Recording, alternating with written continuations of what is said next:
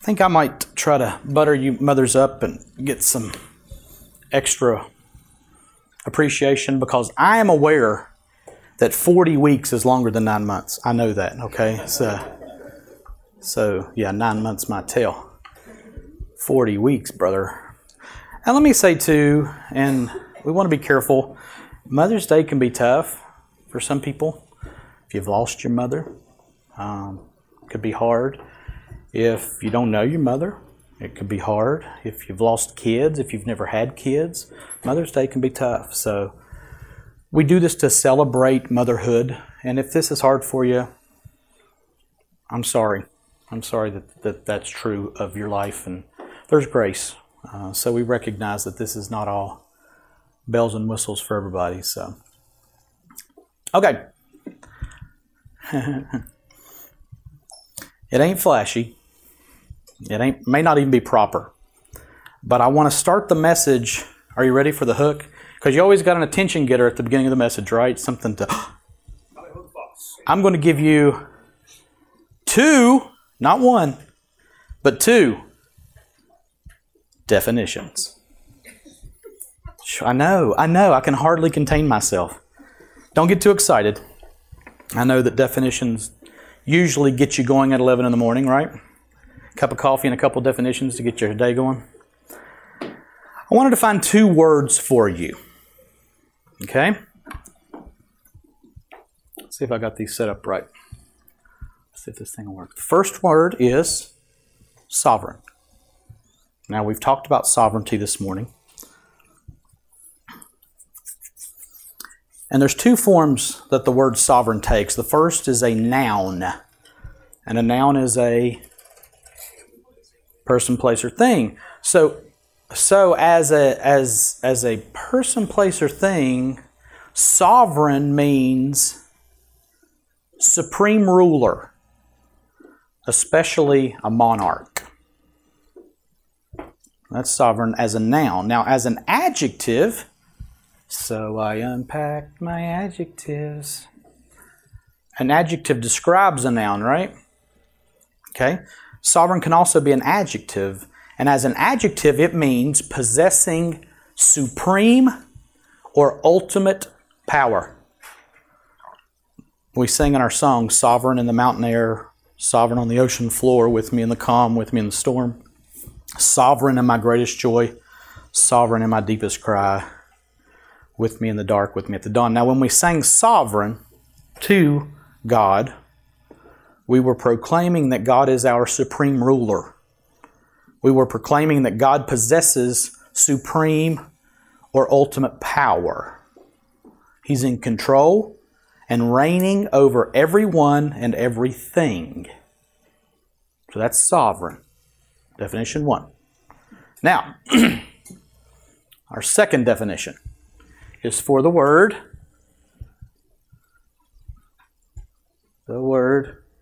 perverted.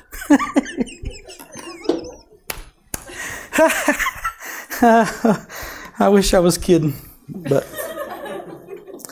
nothing like a good Mother's Day message about perversion, huh? Now, your minds probably go to a certain place when you see the word perverted, and if you do, you're probably perverted. But do you know what the actual definition of the word perverted is? I did not. I mean, I always just went one direction with it. Okay?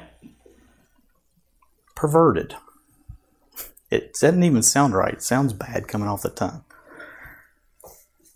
Let me help you out. Now, perversion or perverted can actually be a pathology. And since I just graduated college, I can use a word like pathology and sound like I know what I'm talking about. And as a pathology, it means changed to, or being of an unnatural or abnormal kind. Okay? For example, you may have a perverted interest in death. That's abnormal. You with me? Now, to define the word perverted in a simple manner, it means turned from what is right, wicked, misguided, or distorted. So, to be perverted means to be turned from the right way of or the right way for something. Turned from the right way of or for something. Now, Tim Keller gives us a little more clarity on this word when he says that perverted means it's a desire to do something for no other reason than because it is forbidden. It is a joy in wrongdoing for its own sake. So that's perverted. I want to do it just because it's wrong. You with me? So, it's a good way to think about it. Now, why would I start this message with these two definitions? We're going to be in Romans 7, verses 6 through 13 this morning. And I want you to think about these two concepts, sovereign and perverted. I want you to think about them separately. And I want you to think about them in conjunction with each other. What is sovereign? What is perverted? What happens if sovereignty is perverted? What about if the one who is sovereign is perverted? That's going to be a rough one, isn't it, Rebecca? Sorry. Just can I keep that up there? I'm sorry. Okay. What about if the one who is sovereign is perverted? Let's dig in here. We'll get that. We need a good screenshot of this. We can put this up on our church page. You know, the picture from the back, everybody's back and perverted. That's good stuff. Okay. We're going to read the Word of God. So if you could and would you stand with us as we read Romans chapter 7, verses 7 through 13?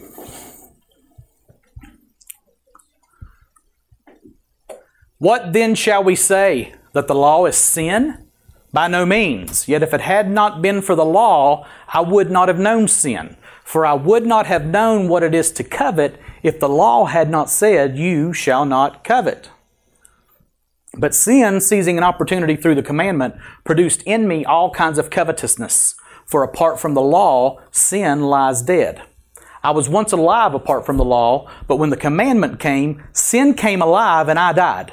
The very commandment that promised life proved to be death to me. For sin, seizing an opportunity through the commandment, deceived me and through it killed me. So the law is holy, and the commandment is holy and righteous and good. Did that which is good then bring death to me? By no means. It was sin, producing death in me through what is good, in order that sin might be shown to be sin, and through the commandment might become sinful beyond measure. Let me pray. God, these are good, big, strong concepts for us to get a hold of this morning. And I pray that you would help us to do that by the power of your Spirit. We ask it in Jesus' name. Amen. You can be seated. Work on a quick review here. We won't linger too long in the review, but if you haven't been with us, we're in the book of Romans. I've been in the book of Romans for almost a year now. And we've finished with 2 points of our outline. The first point was sin, the need for being right with God. And what we said was everybody, from Adam until the end of time, except for Jesus, was born with sin. Everybody's a sinner. All of sin falls short of the glory of God. There's none righteous, no, not one. Everybody is a sinner, born a sinner, conceived in sin. And so in that sin, they have a need for being made right with God. And the overall theme of Romans is how to be right with God. Point 2 is justification by faith, the means for being right with God. There's only one way to be made right with God, and that is through faith in the finished work of Jesus Christ. Jesus came, was sinless when He was born. He was conceived by the Holy Spirit. He lived a perfect life, never sinned, fulfilled the law, and then He died on the cross. And we'll talk about that in a second. I just want to jump into propitiation. But He died on the cross to pay the penalty for our sins. And if we believe that He died, was resurrected, and that He's reigning in heaven right now, and that He died for our sins and forgives us, that's what it means to be justified. And now we're in point 3, which is blessings, the results of being made right with God. And I have a real problem. It seems like every passage I prepare for is the most important passage. It seems like everyone's the biggest one. Everyone's the most. I know every week I come in, I'm like, this is so big, this is so important. Let me tell you what I'm about to say. We're almost into Romans 8, and Romans 8 is probably the highest point of Scripture as far as telling us who we are in Christ and the blessings that we have for being made right with God. But let me say this.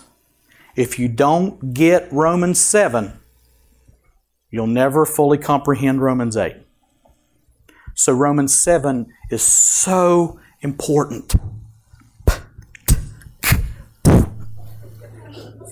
So important. I cannot overemphasize what we talked about 2 weeks ago, what we're talking about today, and what we'll talk about at least next week, maybe for 2 weeks, but at least next week. Irreplaceable if you're going to understand Romans 8 and get the full grasp of it. So again, I want you to engage. I want you to understand that Romans 8 is like gasoline for your car. Romans 7 is opening up the door so you can put the gasoline in. Gasoline's great. It makes your car run, but if you don't open the fuel door, you can't get the gas in. That's what Romans 7 is. So it's very, very important. Let's dictate it. That would be great. So we're in Romans 7. So we're in blessings, and we'll get to the other points when we get there. But right now we're in point 3, blessings, the results of being made right with God. We've talked about Asian station. For those of you who aren't with us, you're not going to understand this completely, but let me try to give you a brief overview. Expiation is the process of God taking our sins away from us. Exit, away from, to leave. Expiation is God taking our sins away from us.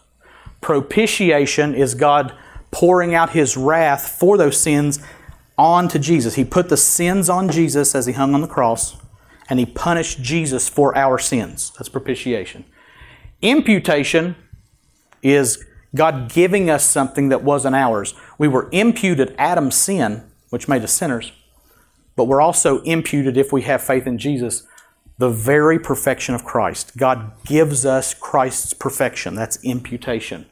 And that leads us to a state of justification, which means I can stand in God's presence rightfully. Just what we sang this morning. I can approach an unapproachable God because I am justified. Once we are justified, once our salvation is assured, we begin the process of sanctification, which is a process we will be on until we see Jesus face to face, of growing, becoming more Christ-like. It's not doing better so God will love you more. It's not doing better so that God will accept you. God accepted you at justification. Sanctification is the process of working that acceptance out. And then salvation. We were saved before the foundation of the world. We were saved. We are being saved, and we will finally be saved, and that's salvation. And when I say saved, I mean saved from the wrath of God. Somebody says, what do I want to be saved from? You want to be saved from the wrath of God, because it's going to be awful. We talked about that a long time ago. Romans 3. Romans 1, 2, and 3, actually. So, anyway, and all of this revolves around our union with Christ. We have been crucified with Him. We have been and will be raised with Him so that we might walk in newness of life now. That's where we've been. Now, as we started on Romans 7 today, last week we focused on this, or not last week, 2 weeks ago, the last message, we focused in on this verse. Let me read it, and I'll give you a brief recap of it. What then shall we say? That the law is sin? By no means. Yet if it had not been for the law, I would not have known sin. For I would not have known what it is to covet if the law had not said, you shall not covet. What we saw when we looked at this, and again, this is a brief synopsis, was the fact that the law, although used against us, and we'll talk a lot about that today, the law is not the main problem that we have to deal with. Remember, if you were here 2 weeks ago, the story about the guy whose daughter broke her leg, and they took her to the doctor and they actually found out she had leukemia? Her broken leg wasn't the main problem. Her leukemia was the main problem. What the law does is points us toward the physician, and the physician looks at us and says, you've got a blood-borne problem, and it's sin. Sin is your problem. Your broken leg's not your problem. The sins that you commit are not the problem. The problem that you have is that sin is in you. The law shows us the real problem, the deep-seated problem, and that problem is sin. We saw that our hearts, according to the words of the prophet Jeremiah, are desperately sick and deceitfully wicked. And it's because of sin, which is innate in all humans since Adam's sin in the garden. The law shows us our problem, and our problem is sin. And that should be a good thing, right? That the law shows us our sin? Well, yes and no. That's what we'll talk about today. Let's look at verse 8. But sin, seizing an opportunity through the commandment, produced in me all kinds of covetousness. For apart from the law, sin lies dead. Real quick, coveting is wanting something that belongs to somebody else. Okay? You mothers that came up here, anybody covet the flower that somebody else picked? Huh? I wanted that one. I carried a baby for 40 weeks. I should get that one. Coveting is, I see your doll and I want it. I'm not happy that you have that doll. I want that doll. Okay? That's coveting. So when you see the word covetousness, that's what it means. Now, we've had a few messages in the past when we came to a but in a thought progression. And usually when we talked about those buts, it was a good thing, right? You all are perverted. You know that?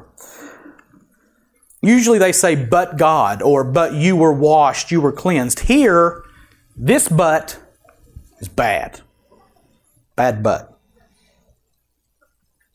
But sin. The law is good and shows us our sin. The law shows us that we shouldn't covet. But sin takes the law and sees it as an opportunity. An opportunity for what? To produce in me the very thing the law says I should not do. The law says do not covet. And sin says, coveting. What do you covet? And this is what happens in your brain. This is what sin starts to do when you hear do not covet. Sin stirs up in you the thought, what do I covet? What do you want that you shouldn't want? What do you want that isn't yours? And that's what you start thinking about. That's what sin does in you to make you think about when you hear don't covet.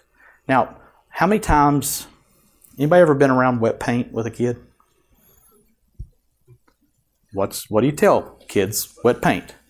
Don't touch it. And they look, and they know that they shouldn't. But man, they're thinking, well, why not? Right? Why can't I touch it? What would it do? I bet it feels funny. I've never felt wet paint before. I bet it's sticky. It kind of makes me mad that Mommy said I couldn't touch it. Why can't I touch it? I should be able to touch it. It's a free country. I'm going to make America great again. I'm going to touch this paint. I can touch it if I want to. Sin takes God's good command and twists your mind. It twists your heart, your feelings, to make you do the very thing you have been told that you shouldn't do. And even though it's to your benefit to not do it, sin makes you want to do it. And you want to do it really, really bad. That's the effect of inborn original sin in our lives. It takes what is good for us and makes us think it's bad. And it takes what's bad for us and makes us think it's good. That's sin seizing an opportunity through the commandment to produce in us all kinds of sins. Now the last sentence in that verse says, for apart from the law, sin lies dead. Now what's that mean? Again, it's really a pretty simple concept. Where there's no restriction, there can be no offense against that restriction. Everybody's sitting in a chair. What if I said, don't stand in the chairs? That's a big one at our house. You're thinking, well, why not?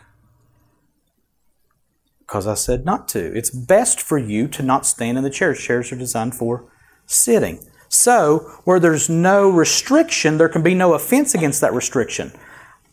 You probably weren't thinking, I'd like to stand in this chair before I said don't stand in the chair, because there was no restriction against it. But man, when I said it, you started thinking, well, man, I don't know. I could see better. I'd be taller than everybody else. That's a good feeling for me. My brain goes that way because I'm not used to that feeling. Apart from the commandment, apart from the law, sin lies dead. Where there's no restriction, there can be no offense against that restriction. Now, that's not saying ignorance makes it okay to do things that are wrong. That's not what it's saying. It's not saying if someone doesn't know that killing people is wrong, that it's okay to kill people. Rather, it's saying if there had never been a law established, there can be no transgression of that law. There are laws about killing people. Whether you have heard of them or not, it's wrong. And if you kill people, you will be prosecuted to the full extent of the law, if justice holds true. So this is not saying ignorance of the law makes the law lie dead. That's not what it's saying. Here, in this sentence, the Holy Spirit is saying through Paul that if there was never a law proclaimed from God, there would be no sin. If God hadn't said to Adam and Eve, don't eat of the tree of the knowledge of good and evil, then it wouldn't have been sin for them to do it. But He did say it, and so their doing it was sin. Sin has no power. Sin is dead if there is no law. You with me on that? Pretty straightforward. Now, I'm going to take the next two verses together, 9 and 10. I was once alive apart from the law. Now, we just saw that sin was dead before the law. Where there's no law, there's no sin. I was once alive apart from the law, but when the commandment came, sin came alive, and I died. The very commandment that promised life proved to be death to me. And what I think Paul is saying here, Paul's telling his own story, and it's everybody's story. Before a knowledge of the law, we all think we're all right. I'm a pretty good person. I do nice things. I might mess up every now and then, but all in all, I'm as good or maybe even a little better than the other people I know. That's what we think before the law comes in. And unfortunately, the unregenerate person, somebody that's not born again, that's their idea of being alive. I'm pretty good. This life I have is pretty good. I feel good about it. Or even if you don't feel good about it, you're like, well, but I'm still better than some people. But then we hear the commandment. We hear of God's law demanding what? What does God's law demand? Perfection. Sinlessness. And it shows us that we are actually dead spiritually. It shows us that we cannot attain to that. It shows us our utter poverty to please God. And it arouses in us, the law does, a desire for sin like we've never known before. We were doing sinful things before, but we didn't see them in light of God's law and God's perfection. And then it was pointed out that it was sin. And oddly enough, it became even more desirable to us. That forbidden fruit became literally irresistible. Sin came alive, and I became totally unable to deliver myself from it, totally unable to resist it. How many times have you felt that in your life? You know you shouldn't do it. Mom and Dad have said, don't. But you're like, man, I really, really want to. And I know I shouldn't, but man, I can't help myself. I'm going to do it. Mom told me not to eat the whole row of Oreos. I know she said that, but man, they're so good. I can't help myself. That's what Paul's saying here. Sin came alive, and I died. I became impotent, not important. I didn't have any power. Sin became the power that was operating in me, and I started doing the very thing I know I shouldn't do. Now listen, that is huge for next week. So tuck that away.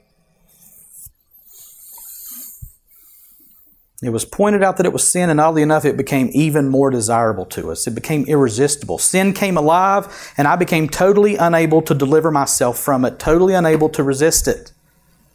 You know you shouldn't, but you just can't help yourself. Let me tell you why that's going on inside of you. I'll tell you in 3 letters. S-I-N.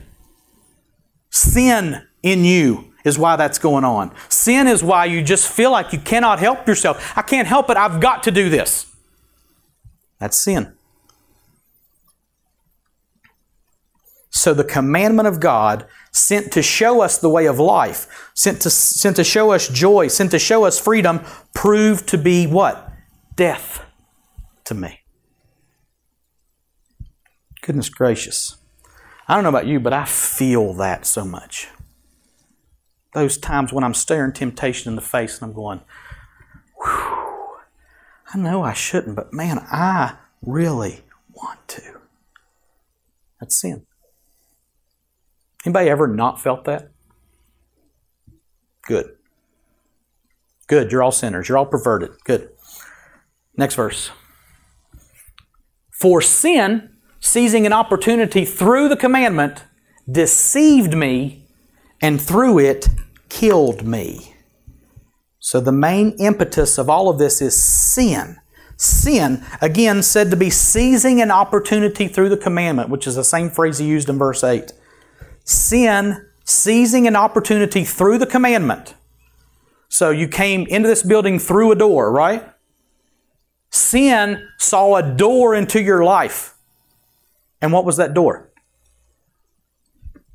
Through the commandment.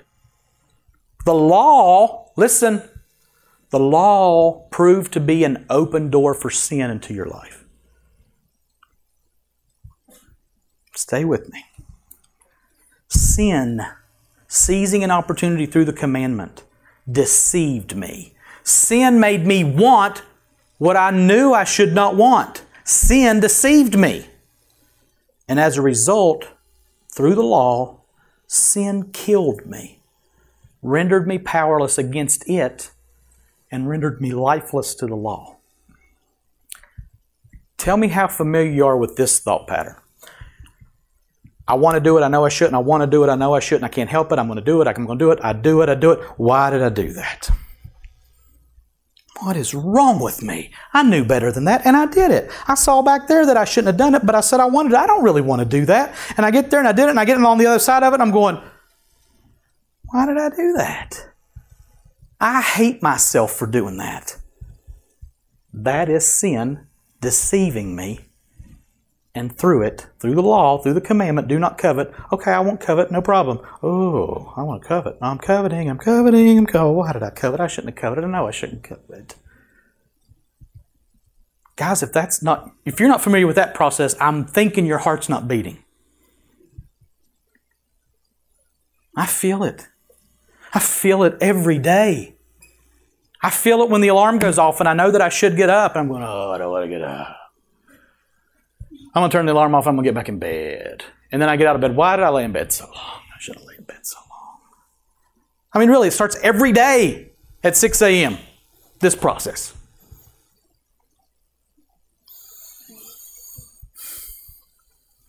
As a result, through the law, sin killed me, rendered me powerless against it and lifeless to the law. I was in bondage to sin, and the law couldn't help me escape, but the law actually became the very weapon used against me to imprison me. Sin says, aha, you shouldn't covet. You're going to covet. I'm going to make you want to covet. I don't want to covet. Yes, you're going to covet. I don't want to covet. I'm coveting. And so I feel like I'm in prison. It's what sin does with the law. Let me go back. So the law is holy, and the commandment is holy and righteous and good. So the law was sin's weapon. Does that make it bad? Is the law sin? That's what Paul asked us back in verse 7. By no means was the answer then. And the answer here is an implied no when he says the law is holy and the commandment is holy and it's righteous and it's good. It's not the law's fault that sin deceived me and killed me. Now when we get into verse 14 and beyond, we'll see that the law is spiritual and that's good, but not when we're not spiritual, but in the flesh. But here, it's simple enough to say, by this verse, show of hands, if you think the law is bad, raise your hand. That's right. If you think the law is good, raise your hand. Some of you are on the fence. I get it. The law is holy, the commandment is holy, and righteous and good. The problem is not the law. Which brings us to the culmination of our message in verse 13. Did that which is good, by the way, which is the law, did that which is good then bring death to me? Did the law kill me? By no means. Anybody ever seen that phrase before in Romans? Yes, you have. Like 6 or 7 times. By no means. It was sin producing death in me through what is good, in order that sin might be shown to be sin, and through the commandment might become sinful beyond measure. So, the natural question is, so was it the law that brought death to me? What's the answer from the verse? No. Again, as so many times before, the Holy Spirit, through Paul, vehemently yells no to the thought when he says, by no means. No. The law did not bring death to you, by no means. It wasn't the law that brought death. It was sin producing death in me through what is good. Now, what does that mean? Let me see if I can illustrate this for you. I realize that I put this up there twice, and I apologize for that. I want to illustrate what it means that sin produced something in me. Now listen. Everybody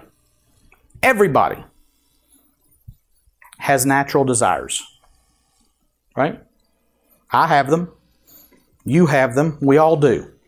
Those desires in and of themselves may or may not be bad. But the law comes like a magnifying glass and shows us that so many of our desires are actually sinful. Like here, desire for something is not bad.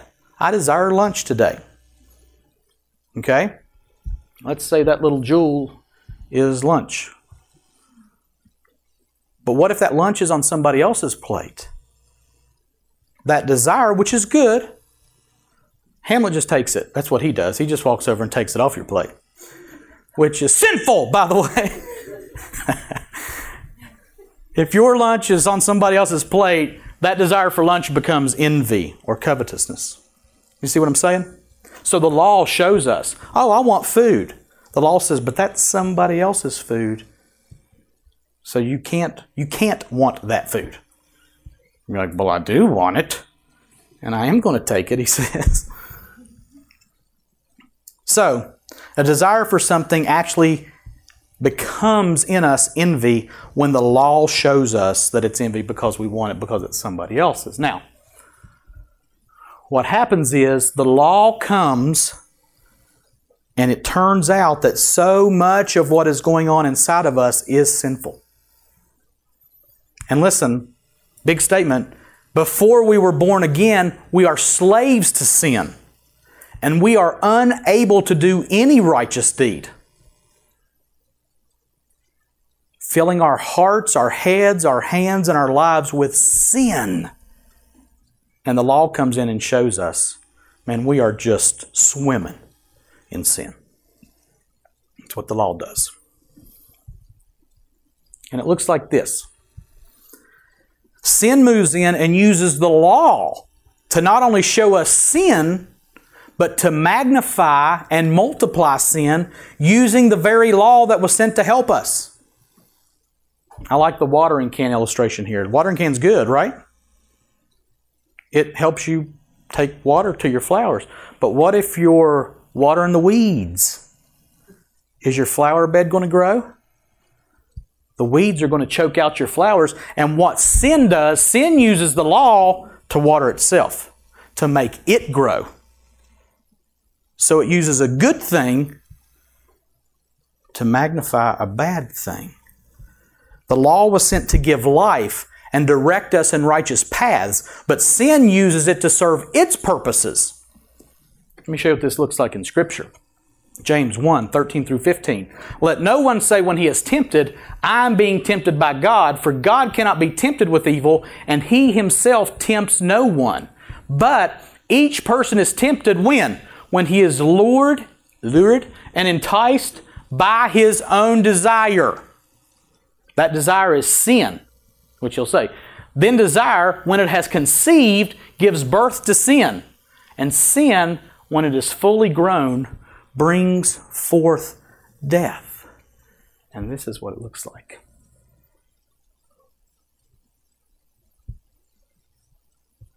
That's some vicious human head-eating plant. I don't know what that is. Crud. That ain't a shade tree, y'all. That's a monster that's growing up to consume you. So sin used the law to help it grow. Sin used the law to magnify itself so that it might consume you.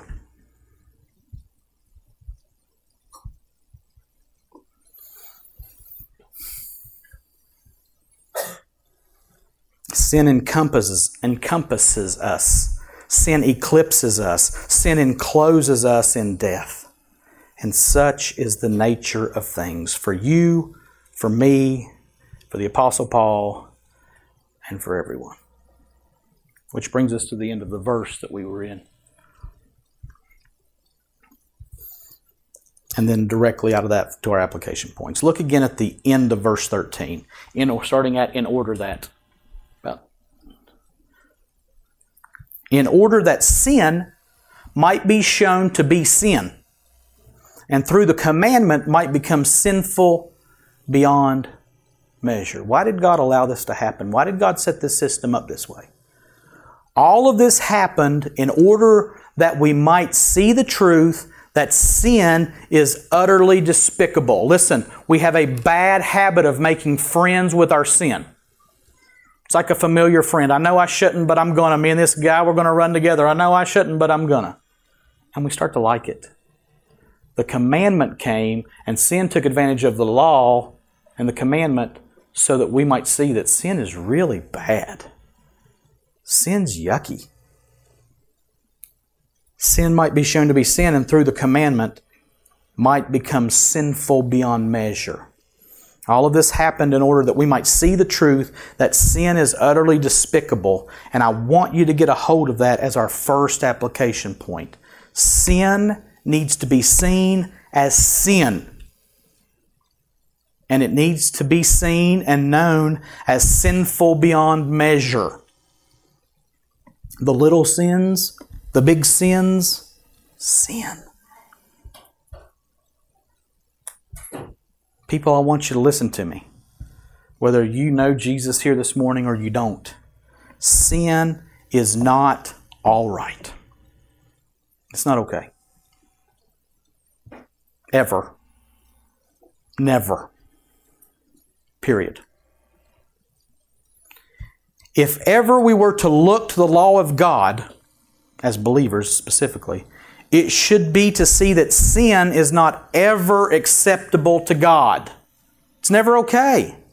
What we said before the music, God is holy. He dwells in unapproachable light. And His righteous, perfect law serves to show us that. Now remember too, back in Romans 6 and 7, it says that we died to the law so that sin might not be able to kill us with the law. We'll look more into that at the end of chapter 7 in a week or two. We don't look to the law to save us. We said that earlier, a couple weeks ago. But we look to the law simply so we can see how sinful sin is. And it is. And in the words of verse 13, sin is sinful beyond measure. It's not okay. It's not a pet. Which leads us to application point number 2. And here we'll circle back to our introduction. What 2 words do we define at the beginning of the message? Sovereign. Perverted. Okay? Anybody connect those dots yet? Or you just forget about being perverted altogether? Let me put it this way. Sin has a way of perverting the issue of sovereignty in our lives. Who did we say was sovereign before we started singing and while we were singing? Who's sovereign? Thank you. God is sovereign. What sin does is works to make us sovereign of our own lives. And that sovereignty, us being sovereign, us thinking we have the right, we can make our own decisions, we can do what we want to do, is perverted sovereignty. Now remember, perverted means to turn away from the intended purpose of something and to do something just because it's wrong. And in the case of sovereignty, we want to be sovereign simply because we know it's wrong to be sovereign. And what sin does is try to convince you that it's okay to be sovereign. Listen, young ones, teenagers, the culture is screaming at you that you can determine what is right and wrong. The culture is screaming at you that you can determine what gender you want to be. That is sin. You are not sovereign. Only God is sovereign. And when you live in a place, in a time, and in a mindset that says, I will determine what is right for me, that is perverted sovereignty. And that is sin in you, creating that mindset.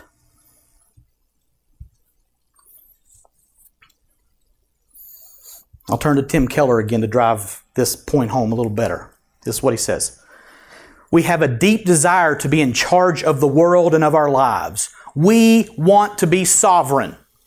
Every law that God lays down is an infringement on our absolute sovereignty. It reminds us that we are not God and prevents us from being sovereign to live as we wish. In its essence, sin is a force that hates any such infringement. It desires to be God. What was the first temptation from the serpent in the Garden of Eden? You will be like God, knowing good and evil. And he goes on to say, that was the essence of the first sin, and it is the essence of all of ours too. Therefore, he says, since the essence of sin is the desire to play God, to have no infringements on our sovereignty, every law will stir sin up in its original force and power. The more we are exposed to the law of God, the more that sinful force will be aggravated into reaction. End of quote. So an application here, we have to choose between a perverted sovereignty in which we say what's best for us and what we desire and what we want, or the perfect sovereignty. Not the perverted, but the perfect sovereignty, which is God being on the throne and determining for us what is best and empowering us to live in that direction.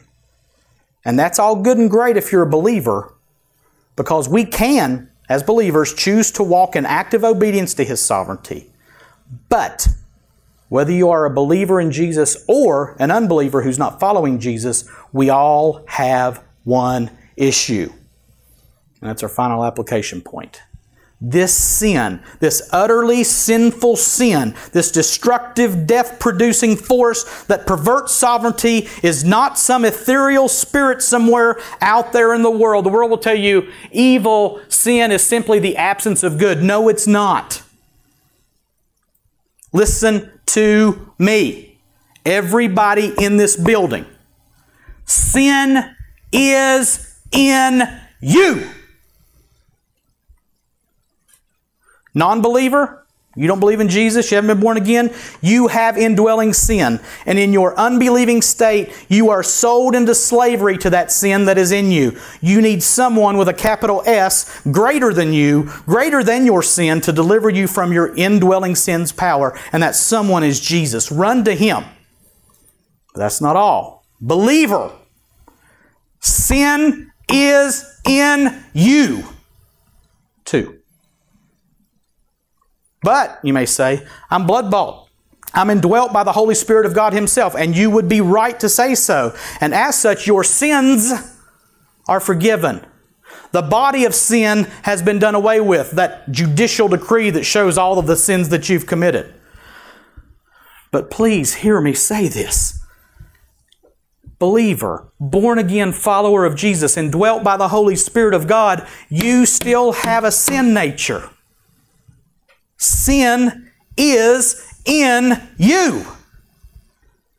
And it will be until you die and or see Jesus face to face. That sinful act that you committed, believer, hear me, was your choice. The devil didn't make you do it. You willfully chose to submit yourself to sin's perverted sovereignty in your life. When you were saved, listen, believer, when you were saved, God forgave you for your sinful acts. All of them, past, present, and future. But He did not take away your sin nature. How does that sit with you? Wouldn't it have been better if He'd have just took it away? Take away the desire to sin, God. I want to please You. That's next week.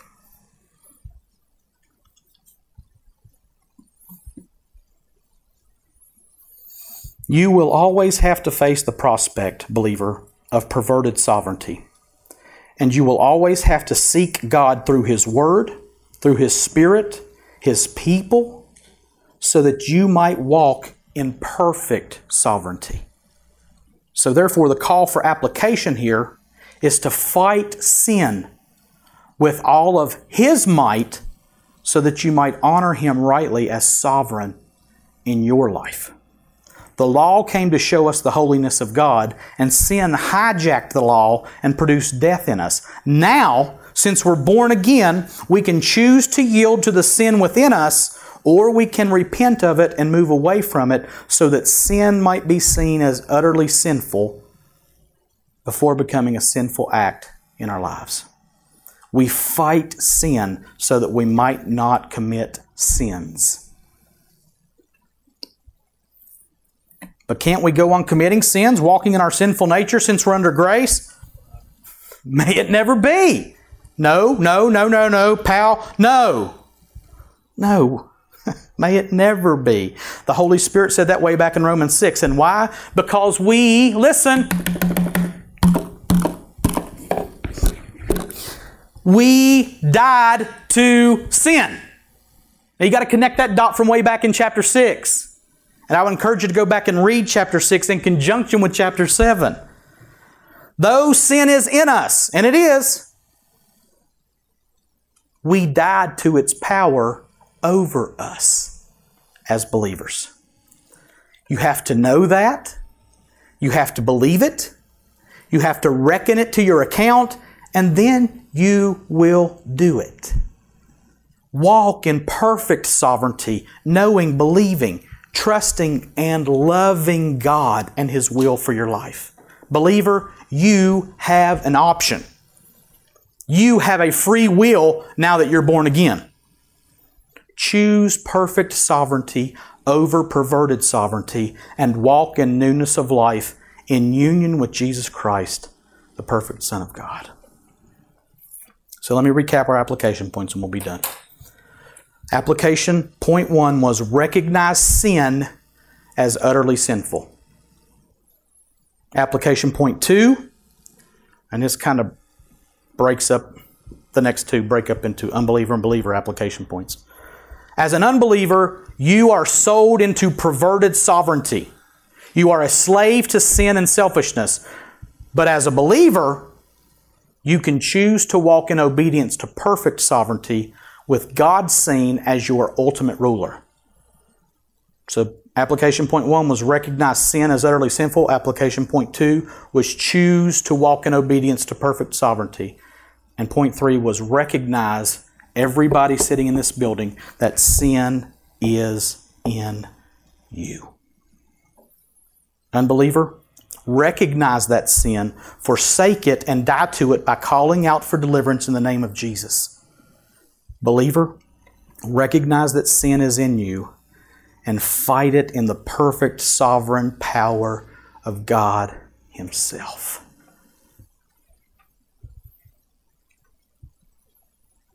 Psalm 18:30, I keep coming back to it. This God, His way is perfect. The word of the Lord proves true. He is a shield for all those who take refuge in Him. Run, Christian, into the perfect sovereignty of the God who gave His Son for you and for your sins, and live in victory and obedience over the utterly sinful sin that lives in you. Let me pray. God, I pray that you would open our eyes this morning to the sinfulness of sin.